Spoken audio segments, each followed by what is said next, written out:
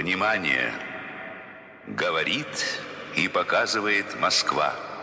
В кадре, который мы получили только что, Владимир Путин Нас по видеосвязи. никто не слушал. Послушайте В России сегодня сейчас. вступают в Привет, силу поправки это Навальный. в Конституцию. Я уже Делаю свою работу, а сотрудники безопасности делают. Годом вас. С Новым веком. It's got a feeling of deja vu. Russia is again massing troops and moving ballistic missile systems near Ukraine's border and is accusing Kyiv of violating the terms of a ceasefire agreement in the Donbas region. In a bellicose speech last week, Vladimir Putin accused the United States and its NATO allies of aggravating the situation by supplying Kyiv with modern lethal weapons, vowing that Moscow will adequately respond. And the Kremlin is claiming, without any confirmation from Washington, that a second summit meeting between Putin and U.S. President Joe Biden is in the works. The summit would purportedly resolve a crisis entirely of Moscow's making. We've went through this all before, of course, when a menacing Russian troop buildup on Ukraine's border in April was followed by a Putin-Biden summit in June. So is Putin trying to repeat that trick, or is something more menacing afoot? Hello from my makeshift home studio in Washington, D.C.'s funky Adams Morgan neighborhood, and welcome to the Power Vertical Podcast, which is produced by the University of Texas Arlington McDowell Center for Global Studies in partnership with the Atlantic Council. I'm your host. My name is Brian Whitmore. I'm an assistant professor of practice at the UT McDowell Center and a non-resident senior fellow at the Atlantic Council's Eurasia Center. And joining me from the beautiful Lithuanian capital city of Vilnius is Konstantin Eggert, a columnist on Russian affairs for Deutsche Welle. Welcome back to the podcast, Konstantin. Hello. Hello. And joining us from sunny Miami, Florida is David Kramer, who served as Assistant Secretary of State for Democracy, Human Rights, and Labor in the administration of President George W. Bush. David also served as Deputy Assistant Secretary of State for European and Eurasian Affairs, where he worked on Belarus, Moldova, Russia, and Ukraine. He's also been president of Freedom House and a senior director at the McCain Institute. These days, David's a senior fellow and lecturer at Florida International University Stephen J. Green School of International Affairs. Welcome back to the Vertical, David, with your very long bio. Indeed. Good to be back, Brian. Thanks.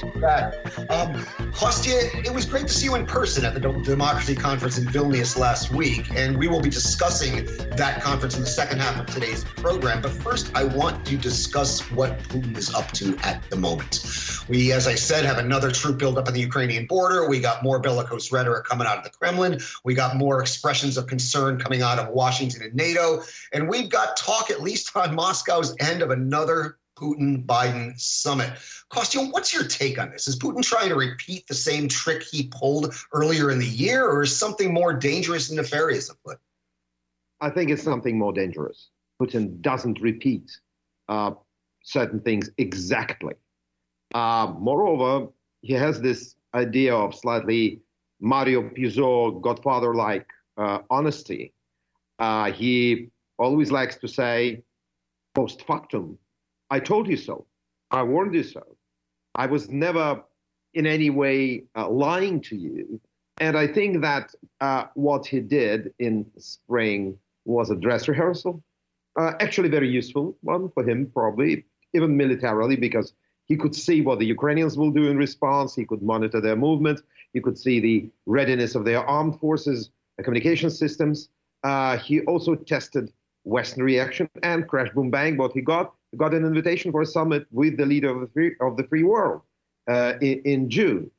And moreover, the leader of the free world, Joe Biden, did not bother to meet the Ukrainian president, Vladimir Zelensky, before meeting Putin, which probably would have sent a completely different message. So I think now Putin is up to something more serious, because we have to remember, since then we had the house arrest and possible trial of the only probably Ukrainian politician who stands for Russia. Viktor Medvedchuk is a billionaire, and his daughter is Putin's goddaughter. So Putin takes it very personally. We know he looks at politics very much through the lens. We know that he looks at politics very frequently through the lens of personal relationships. Secondly, he was unfrozen by this meeting with Biden. He's now internationally kosher, if I may say so. And I think that that added up kind of self-assurance, added a kind of a spring to his step. And thirdly, what's even more important, I think, he feels that he's in a cul-de-sac, he's in a dead end with Ukraine. It's very clear by now that President Zelensky and any Ukrainian government, actually, which comes after him, will never fulfill the Minsk agreements. It's very clear at the same time that Zelensky, with all his weaknesses and mistakes, has taken a major step towards linking Ukrainian military to NATO, to Western allies. An amazing thing happened in summer when Ukraine signed a contract with the UK for the UK to build one, probably two 21st century missile destroyers for the Ukrainian Navy. It's a very close cooperation now with the United States. Arms were flowing, lethal weapons were flowing to Ukraine ever since 2017, I think. And the Ukrainian armed forces, Ukrainian military officers get more and more training, including in Western military academies. So I think that the feeling in Moscow is that maybe, to use the old Elvis Presley song, it's now or never. Because also there are several things which now play in Putin's favor. Nord Stream 2 gas pipeline is built, and it's very clear that Germany stood by it through thick and thin. Very possible scenario in France is that you'll have an anti-NATO and anti-American president, Eric Zemmour, coming to the Élysée next spring. On top of it, NATO's eastern border, as we speak, is being tested by migrants for hire by the Lukashenko regime, which is supported by Putin. So I suppose that I can't say whether Putin thinks about the tank parade through Kreshchatyk, the Kyiv mall, but he definitely is going further this time than he went in spring. That's my prediction. So you think this could go kinetic? I mean, with Ukraine. I mean, it's already gone kinetic, but a fresh offensive could be launched here. Yes, it's let's face it. The war's been going on since 2014, and Putin probably just will relaunch it. He'll just open a new stage in this war. My conservative estimate is that it will be something to deal with humanitarian intervention in the so-called LNR and DNR, the so-called Donetsk republics, which are, de facto controlled by Moscow, moving troops to the border and saying, we're saving Russians from the horrible Kyiv Nazis. So give us Minsk 3. Right. Minsk 3, which will force Ukraine to do what we tell them. I think this is the minimum that Putin aims at this time. Yeah, I want to drill deeper into the situation that Putin kind of senses in Ukraine, as well as where things are going in Belarus. But I want to bring David in. David, do you share Kostya's alarming take on this? So could this be about to go more kinetic again? I think it's possible. I think there's a combination of things here, and I think Kostya touched on quite a bit of it.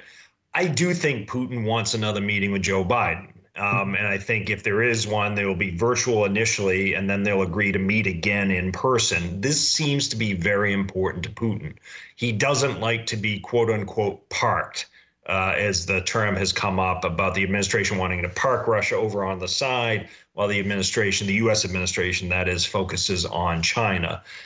He seems to value the stage that he shares with the American president. Remember, in that Europe trip in June, Joe Biden was meeting with all the other leaders on the margins of other meetings, and he went to Geneva solely and specifically to meet with the Russian president, and Putin likes that. I also think in the back of Putin's mind, he has to be doing a little bit of the math where Biden said, we'll see in 6, 8, or 12 months how Russia's doing when it comes in particular to cyber attacks and ransomware attacks.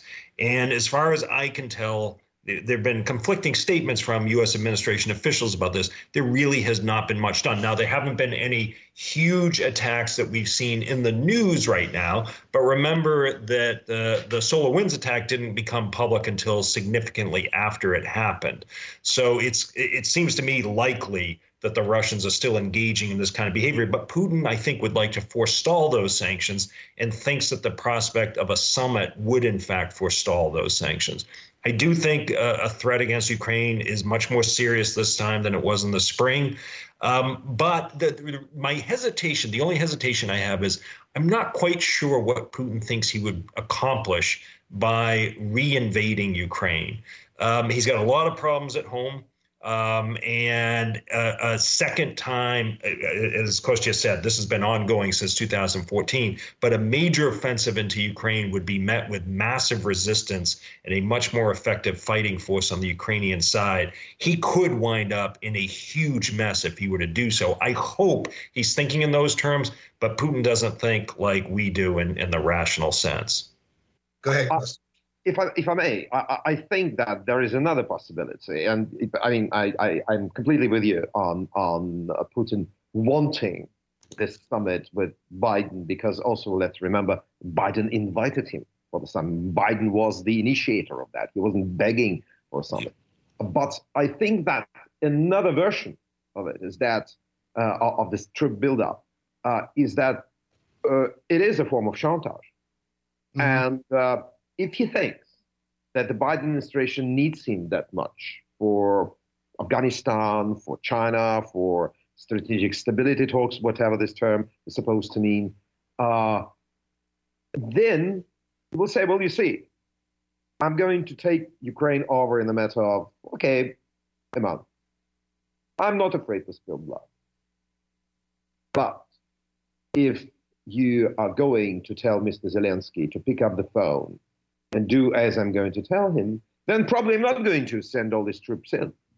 So it's, and I think that this so time, it's implemented on his terms. Then that's yes, that's right. And I think that then it may be a form of blackmail, and that I think is very worrying. That to me, in a certain way, will be more worrying than his sort of exercises in jacking up tension. Because that means that he's convinced that the U.S. administration, or at least he's convinced that there's a very serious chance that this U.S. administration will kind of will fold and will give him what he wants, or at least a significant part of what he wants. If he thinks so, then has to have reasons to do that. And this is an extremely worrying thing to me, to some extent more worrying than the military buildup, because I'm sure that in the end, his military will tell him what can and cannot be accomplished. And yes, he likes his wars, as I think small Secretary of State Hayes said, splendid little war. You know, that's what he wants. And this war, as you rightly said, is not going to be neither small nor splendid. Yeah. Maybe victorious eventually, but it's going to be bloody. And I don't think, I think he will wait it. So an attempt at blackmail, possibly yes.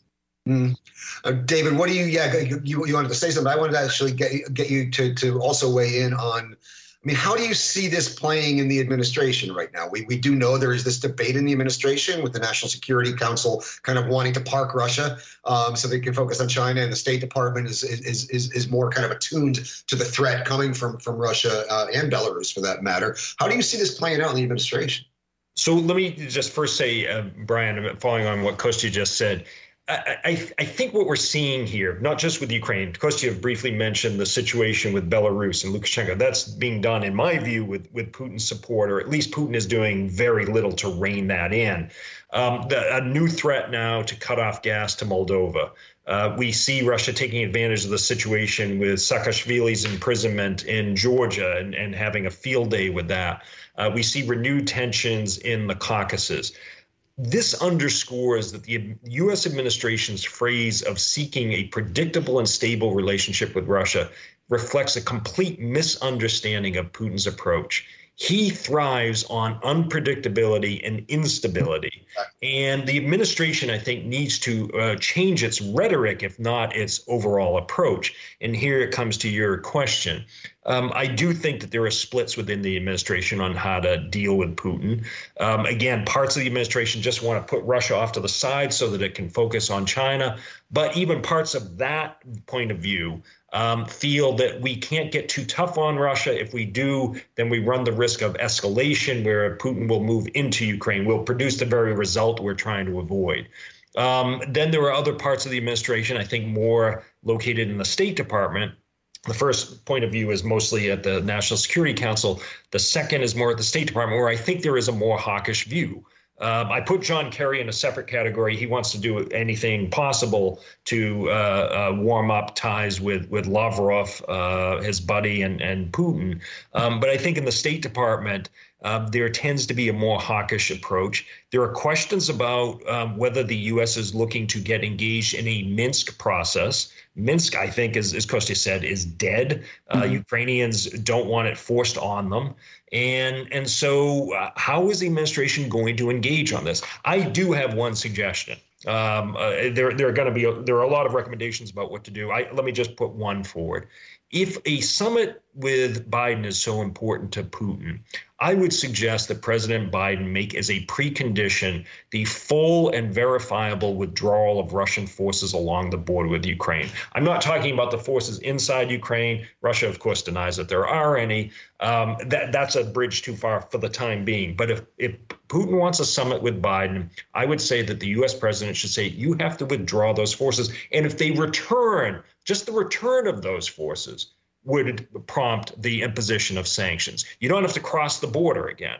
I think the president of the United States cannot simply agree to a summit with Putin, virtual or in person, without getting something in return for it. In advance, yeah.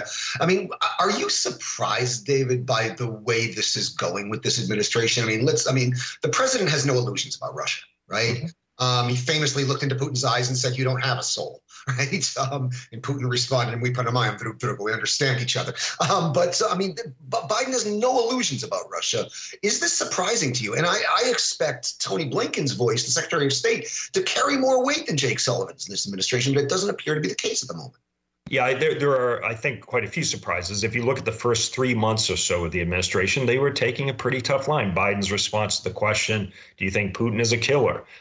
The imposition of 2 rounds of sanctions, although the second round was not as strong as it could have been, in my view. And then I think things changed in April. Why? The buildup, as Kostya described, in April of Russian forces along the border. And I think just as important was Navalny appeared to be on his deathbed. And the administration wanted to avoid both of those things coming to fruition. And so it extended its hand. And as a result of that, I would argue it's gone quite a bit softer than perhaps it initially was heading in a tougher direction. So yes, NSC seems to have more influence right now, but the cyber issue has been a huge one. I don't think there's been much progress there at all. And that is a case where Russia has attacked hospitals and oil pipelines and other things. And those are not friendly acts. And I think we have to come to grips with the fact that Putin does not mean us well. And unless and until we recognize that, we will just see repeats of this because Putin is going to view us as weak. He's watching what happened in Afghanistan, and the Russian media had a field day with that. And so all the things that Biden does elsewhere around the world are being followed closely in Russia. And by the way, how we're handling the Russia-Ukraine situation is also being followed very closely in Beijing, too. Yes, of course. So, Kostya, is Putin playing chess and we're playing checkers here? Well, I don't think that the administration is playing anything at all, at least for now. I mean, the American administration. Maybe they should start with tennis or something like that. But I think something more powerful. But I think, or baseball. But I think that what David mentioned is very important. Afghanistan. And the fact that China is watching. And I think that Putin, it's not only Ukraine. Putin feels that his potential, the potential list on the agenda, on a possible agenda with the United States, has expanded, is lengthened, because it's now Afghanistan, the security of Central Asia. It is definitely, if Biden wants to make China the priority of his administration, rather, then the issue is, well, you leave Putin somewhere in the behind the lines, probably have to talk to him, so he won't be up to something bad. Right. Not necessarily be supportive or do some kind of wonderful things for Washington, but just he should not meddle in that, at least. So there's, and Putin understands it. I don't want to go into this. Biden will do another Kissinger-Nixon on Putin as they did on China in 1973, 72. But what I mean is that it's clear that Putin is very tightly connected to China. And if the administration is all out against CCP, then, I mean, they have to talk to Putin to ensure that he's not going to do something really nasty while they're fighting this war. So I think that Putin feels that he has an expanding list, lengthening list that he can discuss with Biden, and he thinks that he should, in a certain way, force Biden to talk to the Kremlin. And that's, I think, what he's trying to achieve. He's showing that he can be unpredictable, as always. He's showing that the European allies of the United States are, at least currently, they're not worth much, frankly speaking. And that is supposed to, I think, in his mind, corner Biden into talking to him earnestly. And let's not forget, they still have New START to discuss, and that is there. And, of course, the small things like kind of return of the diplomatic missions to, full stuffing, reopening consulates, property, stuff like that. And it's very interesting to me that we haven't seen, at least on the American side, any confirmation that these small step diplomatic initiatives are evolving in any way, because that to me would be a sign that the decision was taken to kind of unfreeze with Putin. Probably, I'm not in Washington, there's still really a debate about how to approach Russia. That's good, because if the decision would be taken to basically forget about Ukraine, then you are, I mean, I don't want to exaggerate, but then it will mean that Washington's given up on Europe, it's given up on, for lack of a better term, on the post-Soviet space, and that means that chaos will return to Europe. And then eventually some other administration, there's going to be the Kamala Harris administration, the Pete Buttigieg administration, the Tom Cotton administration, I don't know which administration, will still come back and deal with it. Yeah. Putin said, and this kind of caught my attention. Putin said he would use the summit, this purported summit that we don't even really know if it's going to happen or not. He would use it to, quote, push for serious long-term guarantees that ensure Russia's security in the region. When Putin starts talking about security architecture, that, of course, we all know is a euphemism for things like Ukraine's sovereignty. And so, but on this summit, is this something, do you think, David, do you think this is something that's really in the works, or did Putin just make this up out of whole cloth? I think he made it up out of whole cloth. I don't think there's any kind of summit in the works. And because otherwise, I think we'd be hearing from countries like Ukraine expressing concern about what all this means. I don't think it's a serious overture on his part. And I don't think the administration is the Biden administration, that is that ambitious in terms of looking into a whole new security architecture in Europe. I think its concern right now is reassuring NATO allies that the alliance actually matters. It still carries a lot of weight, and that Article 5 still means something. I do think that is something Putin does respect. But he's testing it. He's testing it through Lukashenko in Belarus to see what might happen there. And I think even there, to the extent that Putin might rein in anything, it's possible he reined in Lukashenko where Polish and Belarus forces started firing blanks at each other, because all you need is one real shot to go across the bow, and then you have a big problem. So I do think Putin still does respect NATO in Article 5, but he doesn't want the countries that are not currently members to have the opportunity to join, obviously, in particular, Ukraine and Georgia. And so he's trying to make these countries as unappealing and unattractive as possible so that NATO and the European Union, because the EU is now also a big problem for Putin. Both NATO and the EU lose interest in bringing in these new states. And the Georgians, unfortunately, are doing a pretty good job themselves, with some Russian help, of making themselves an unappealing candidate. The Ukrainians are struggling every day, but that's in part because there's a conflict that still flares every single day in the Donbas region. That doesn't help. Right. I think if I may very briefly, I think that looking from kind of my European perch, I think that Putin will want, when he talks about security guarantees for a P5 state with armed to the teeth with nukes, that may sound a bit ridiculous, but in Putin's mind, that will mean that NATO will in some way publicly reverse the 2008 Bucharest Summit policy of promising Georgia and Ukraine membership in NATO. And I think that Putin thinks it's probably a good time, because you're going to have Olaf Scholz, the Social Democrat, in power in Berlin in a few months, or probably even in a few weeks. You're going to have a French president besieged by the nation, which wants less Atlanticism, more attention to immigration, less military engagement, less Americans around. And I think that, bearing in mind the fact that these are two important allies in NATO, Putin thinks, well, why not try? Why not try, especially bearing in mind the fact that this administration also seems to be playing with the idea of looking away from Europe.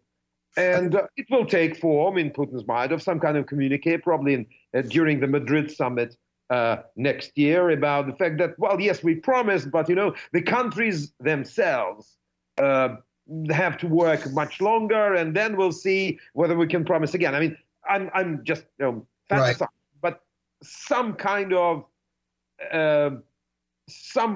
hint at the red line will be made by Putin and his propagandists into a full-blown red line, which Putin's proxies in the EU, right, left, and center, will be using now, saying, well, NATO said they're not going to join. Let's not discuss it. We don't care what Putin does to Ukraine. Right. And I'm reminded of Hanna Hopko, the former Ukrainian MP's remarks in Vilnius at the Democracy Summit last week, or the Democracy Conference last week, where she said, my grandchildren are going to be, going to college, and we'll still be wondering when Ukraine's going to get mapped. But there is an optimistic way of looking at this, as I'm thinking this through, is that our policy in Ukraine's working. These things that, David, that you spelled out, and Kostya, you spelled out about the increased integration of the Ukrainian military with Western militaries, the defense assistance. This is working, and it's got Putin's attention. And the logical, from my perspective, the logical thing to do would be to stay the course, right, and to intensify that cooperation. And to raise the costs of potential Russian reinvasion. Before we move into the second half to discuss the Democracy Conference in Vilnius, I did want to bring Belarus in, because it's kind of been popping up in discussion here and there. I mean, it seems like Lukashenko sort of, quote unquote, eased the crisis by pulling eased the crisis that he manufactured by pulling the migrants back. This was after he got rewarded with two phone calls with Angela Merkel. He attempted to leverage those phone calls into blackmailing Germany into taking 2,000 of these migrants that he brought to Minsk. Germany wisely rejected that, but I'm sensing a pattern here, right? Dictator provokes crisis.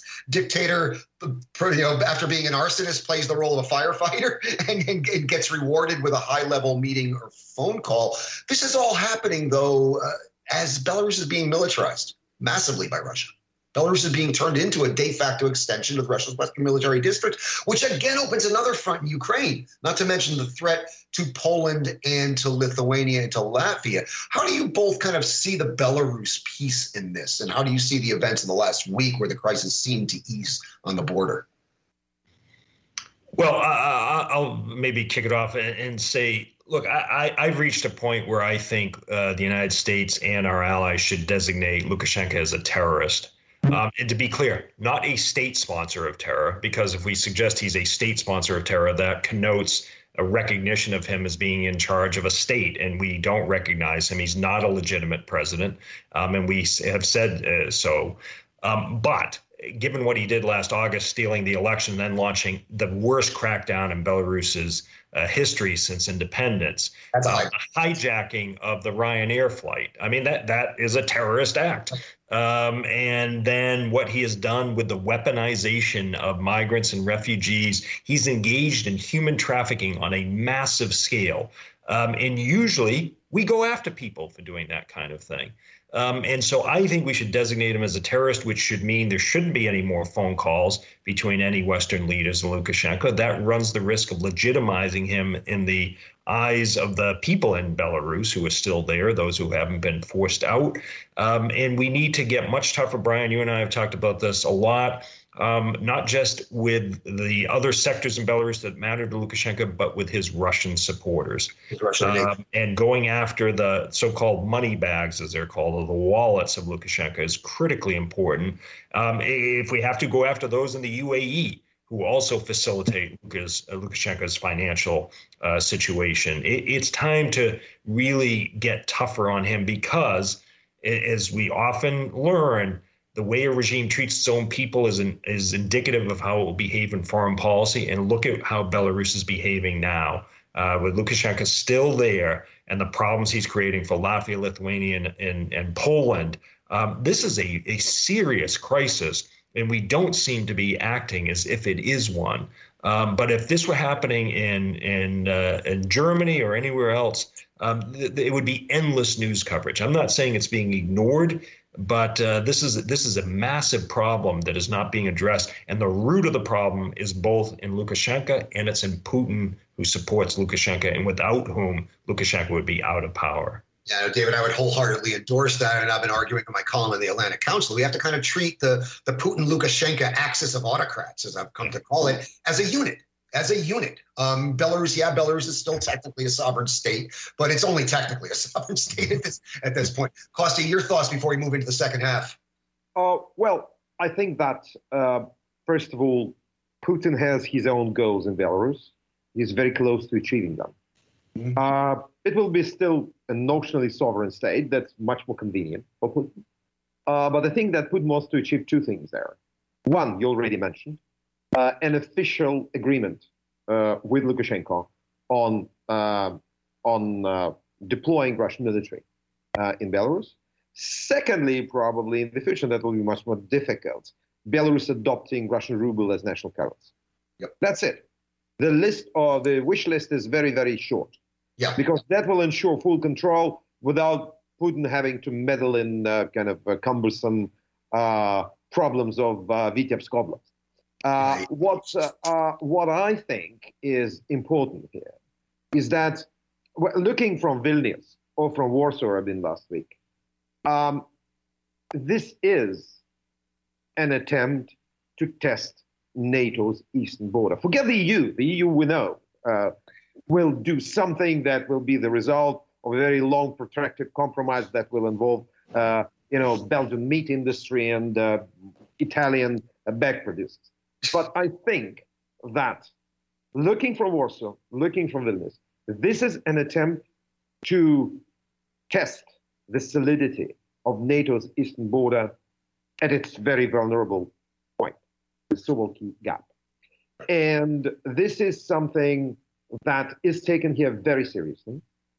And I think a measure of a significant, if symbolic but significant, symbolic as a sign, but significant in size and scope, action by the allies to show that they're taking it seriously, should follow. Whether this crisis is going to diffuse tomorrow, I don't know. But this case should be followed by actions by other allies showing us their practical solidarity. Because what I'm afraid of is that if Lukashenko is, getting scot-free, the next time we'll see not migrants. We'll see track-suited members of a sports club, quote-unquote, with weapons they found, as they did in Donbas, in Vointor, moving somewhere near Kana or near Narva or near Avgustovo Suwalki. Right. And I suppose that they will be just lost during their sports exercises. So I think that this should be taken very seriously. And with all due respect for humanitarian issues on which David worked in George W. Bush administration, this is a matter of national security, looking from Lithuania, looking from Poland, looking from Latvia. Less so, alas, when you look at it from Berlin and Paris. But I hope that this would change too. Yeah, no, this, as I've said before, it's the most serious qualitative change in the security equation on NATO's eastern flank since the annexation of Crimea, and it should be treated as such, but it unfortunately is not yet. And again, as I said, the sad part of this is our policy in Ukraine is working, and we should really stay the course. And this is a good place to shift gears. In a few moments, we'll continue our discussion and broaden the aperture a bit to look at the broader context the geopolitical drama on the Ukrainian border is playing out in. That is the struggle between Western democracy and Russian autocracy. I'd like to remind you, you are listening to the Power Vertical podcast, which is produced by the University of Texas Arlington McDowell Center for Global Studies in partnership with the Atlantic Council. I'm your host. My name is Brian Whitmore. I'm an assistant professor of practice at the UTA McDowell Center and a non-resident senior fellow at the Atlantic Council's Eurasia Center.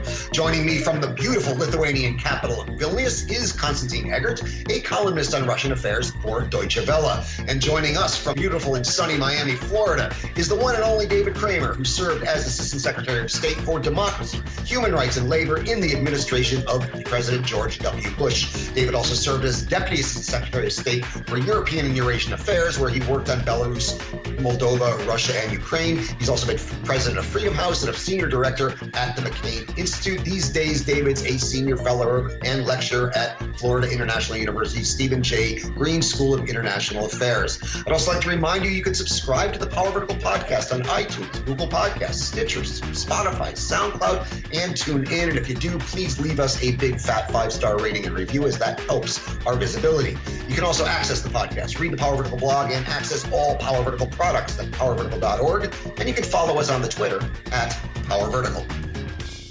Кадры, которые мы получили только что, Владимир Путин Нас по видеосвязи. не слушал. Послушайте сейчас. Привет, это Навальный. Я уже Делаю свою работу, а сотрудники безопасности... С Новым годом вас. С Новым веком. So the tense situation on the Ukrainian border, as well as the migrant crisis on the Belarusian border with Latvia, Lithuania, and Poland, are taking place in a broader normative context. The struggle between Western liberal democracy, which is in crisis, and Russian-style kleptocratic autocracy, which appears to be resurgent. Next month in December, U.S. President Joe Biden will host a Summit of Democracies in Washington to address the current challenge and come up with solutions. Kostya, last week, you and I were both delegates at a conference in Vilnius on the future of democracy, which the Lithuanian Foreign Ministry organized to prepare for the Washington summit. And big kudos to our friends in the Lithuanian Foreign Ministry for doing this, and for taking this important Summit of Democracies coming up next month so seriously. Present at that conference were members of both the Belarusian and the Russian opposition, some of whom will be present here in Washington for President Biden's Summit on Democracies. First of all, Kostya, what were your takeaways from the Vilnius conference? Well, I think that such conferences are, to a large extent, they are launched, they're prepared, they happen for people to be able to exchange views, to exchange experiences, and to probably learn from each other, because definitely some Venezuelan opposition leaders that were with us too can learn something from the Russians. about the way the Russian regime operates, and it's very important for the Venezuelans. I also think, and I do hope, that Russian opposition figures will talk more to the Belarusians, and will talk to Ukrainians that were also present there to talk about the state of Ukrainian democracy, which is, on the one hand, assaulted, well, not assaulted, but frequently attacked by forces of oligarchy and corruption, and on the other hand, is attacked by Putin externally. So I do think that my takeaway was that the Ukrainians, for example, talk a lot to Belarusians. Mm-hmm. I do not see, at least those Russians that I saw there, talking that much to the Ukrainians and Belarusians. That actually makes me sad. Yeah, I'd like to see that too. I'm afraid that there is a very, not very far-sighted, to use a typical English understatement, policy among some Russian opposition figures to kind of conveniently forget about Ukraine and Belarus because it will allegedly not work well with the Russian public, which sees both issues as issues of kind of imperial grandeur. Maybe in the short term that's true, but Russia doesn't have normal politics. It's not parliamentary democracy or even semi-democracy in which you discuss, well, we'll tone down this a little bit and then eventually we'll do something, but for now we have to do this. We have to talk more about taxes than about, the environment or military budget. It doesn't work like that. Right. Putin makes his biggest strides, usually domestically, when he does something on the external front, when he attacks Ukraine, when he switches off gas to Europe. We don't know, actually, also. And I think that one should confront it, because politics is not only about managing political campaigns. It's about big ideas and big ideological confrontations. And I'm afraid that just talking about corruption, just talking about things that are dangerous and bad, but which are only part of Putin's portfolio of evil, it kind of, in the long term, undermines the struggle, because it has to be comprehensive. Otherwise, it's going to be as comprehensive as the Middle East peace settlement, which is always a loser. And I think that this is an important thing. And to look at it from a different perspective, I also think a lot of Ukrainian people should not subscribe to this idea that, all Russians are the same. They're all Putinites. Mm-hmm. Of course not. Even from a practical point of view, you have to work with people who oppose your main enemy. I mean, it's an elementary politics.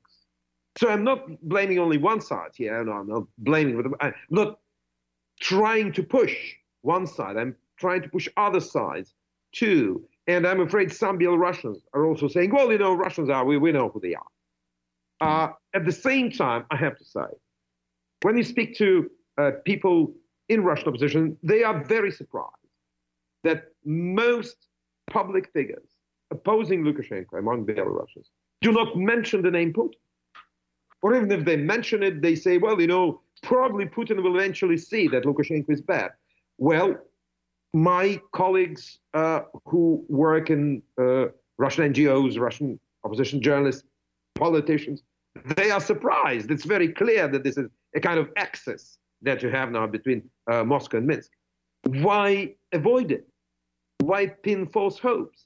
So I think that all these wonderful people have to learn the new realities and have to start seeing things as strategic perspective.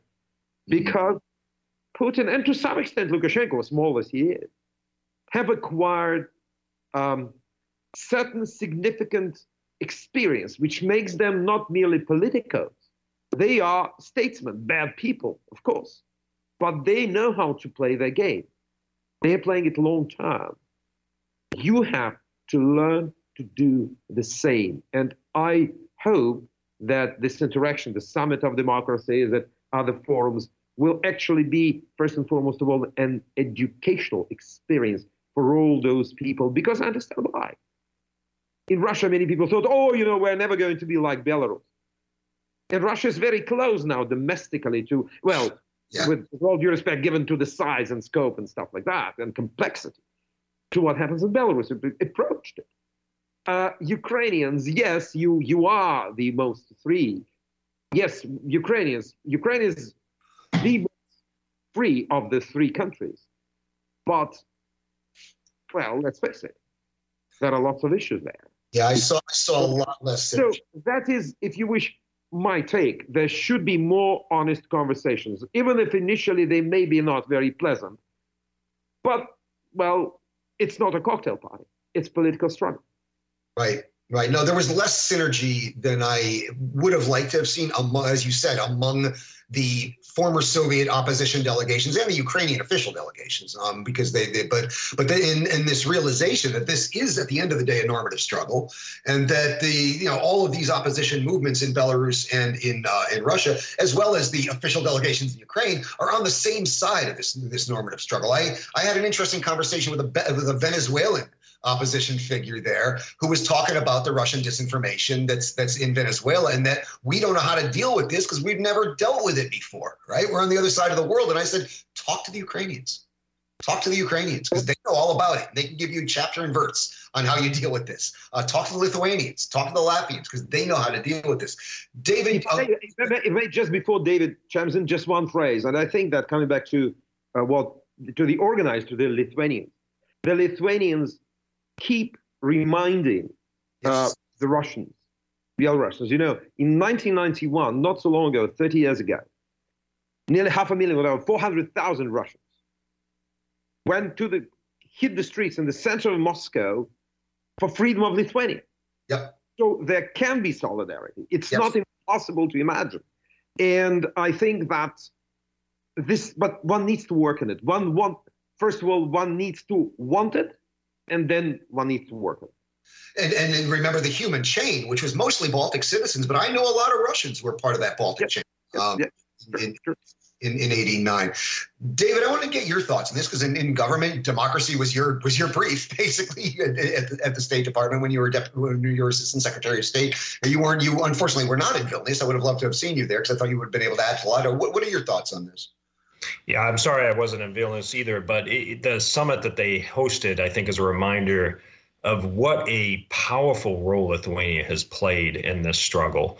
They both talk the talk and walk the walk. They are providing valuable political and diplomatic support to activists in the region. They are taking in people from Russia and Belarus and elsewhere who have to flee. They're dealing with this border crisis with Lukashenko. Lithuania has really stepped up to the plate, and I think it's important to acknowledge the role that they have played. And I think it's why I think Foreign Minister Landsbergis has had his meeting with Secretary Blinken. I think another visit is scheduled as well. And that's a reflection of how valuable a role Lithuania has played. The Summit for Democracy that President Biden is going to host December 9th and 10th will be virtual, so there won't be anyone actually coming to Washington for it. I wrote a piece today in the Washington Post with Mike Abramowitz, who's the president of Freedom House, in which we expressed concern about the way the summit is being prepared, because it looks like civil society will be marginalized, which we think is a major mistake, that there will be an endless series of speeches made. So a lot of hot air and empty rhetoric with leaders making commitments that they can't uphold. And so what we have argued is that civil society should play a much more prominent role in this summit than is apparently going to be the case, that leaders should pledge their support, financial as well as political, to human rights defenders, democracy activists, journalists, and others who are coming under relentless attack in Russia and Belarus, you name it. This is a global phenomenon, unfortunately. It requires a global response. And then lastly, that they should make a commitment to uphold democratic standards in our own countries, and to reaffirm that we are, as Kostya said, in a battle against authoritarianism. and that we have to show that we are prepared not just to be on defense all the time, but be prepared to go on offense, to put the authoritarians on their heels so that they are not the ones calling the shots and we're simply responding to it. So the summit is about a little over 2 weeks away. Concerned about how it's shaping up. And it's an important opportunity that I hope the administration takes full advantage of. And there was an interesting, along the lines of kind of like punching back, David, there was an interesting comment made on the panel that I was moderating, where it was suggested that the democracies kind of create an economic Article 5. For example, when Lithuania basically opened up, allowed to a representative office of Taiwan to be opened up in Vilnius, China sanctioning them now. And that the rest of the world's democracies should kind of unite and basically have counter sanctions against anybody that attacks one of the democracies. I thought it was a very intriguing, interesting, and outside the box proposal. Do you think things like that could work? I mean, it's getting Article 5 invoked at NATO is hard enough, and if we're talking about dozens of democracies. But do you think that we should be thinking in those terms? I do, and I think it's long overdue. I mean, I remember when Liu Xiaobo was chosen by the Nobel Peace Prize Committee for that prize, and the Chinese went after Norway, and very few countries came to Norway's defense. So this kind of behavior is something that when we say it's unacceptable, we should do something about it, because otherwise we're accepting it. And so I do think it's important that the democracies unite and push back on this kind of behavior, the bullying that occurs, particularly a country the size of China bullying Lithuania. The Lithuanians are standing right up against them, and good for them. In defense, by the way, of a democracy, Taiwan. Taiwan is a democracy, and that's whom we should be aligning ourselves with, not with the Communist Party of China. And so, yes, I agree. And the other part I'd just say very quickly is, pushing back on corruption. This is for our own good, and it also is a way to possibly cripple the authoritarian regimes that depend so much on corruption. I've argued for many years Putin's greatest export is corruption, but in order to export it, we import it. And so shame on us if we need to do a much better job of cleaning up our own house and stop enabling this corrupt behavior that not only perpetuates these regimes where they are in Moscow, Beijing, and elsewhere, but it corrupts our own system as well. Yeah, we're Putin's enablers there. And I was so happy to see so many representatives from Taiwan, as well as exiled democracy activists from Hong Kong there, because I was glad to see that component was there. Kosta, you wanted to jump in. Yes, I wanted to say that not only Russians and Belarusians get shelter, but also Hong Kongers. There was, as you rightly said, several, and they live in the Baltic states. There was one from, I think, Tallinn. Another one was, I think, from Riga that I saw. I wanted to add something. I think that the prequel to Lithuania's decision to quit the 16+1 format and open Taiwan's representation, which is called Taiwan's representative office, not the Taipei Commission, how basically the quasi-embassies are usually called in all other countries, including by the United States. The story that predates that was that there was a demonstration in support of Hong Kong in the center of Vilnius. And the Chinese embassy organized local Chinese, there is a small community, to come with a counter demonstration. And it didn't become very violent, but there was a very tense situation. And the police had to kind of diffuse it very, very elegantly, I have to say. And I think this was seen, and rightly so, by the Lithuanian leadership as an act of, still mild, but interference in domestic affairs, in the functioning of Lithuanian democracy. And that was the response. And now with the new government in the Czech Republic being very, very strong on supporting Taiwan, we can hope that, speaking about first steps, that there's going to be solidarity and more Central European countries will quit the 16+1, because when a few others do, it will collapse.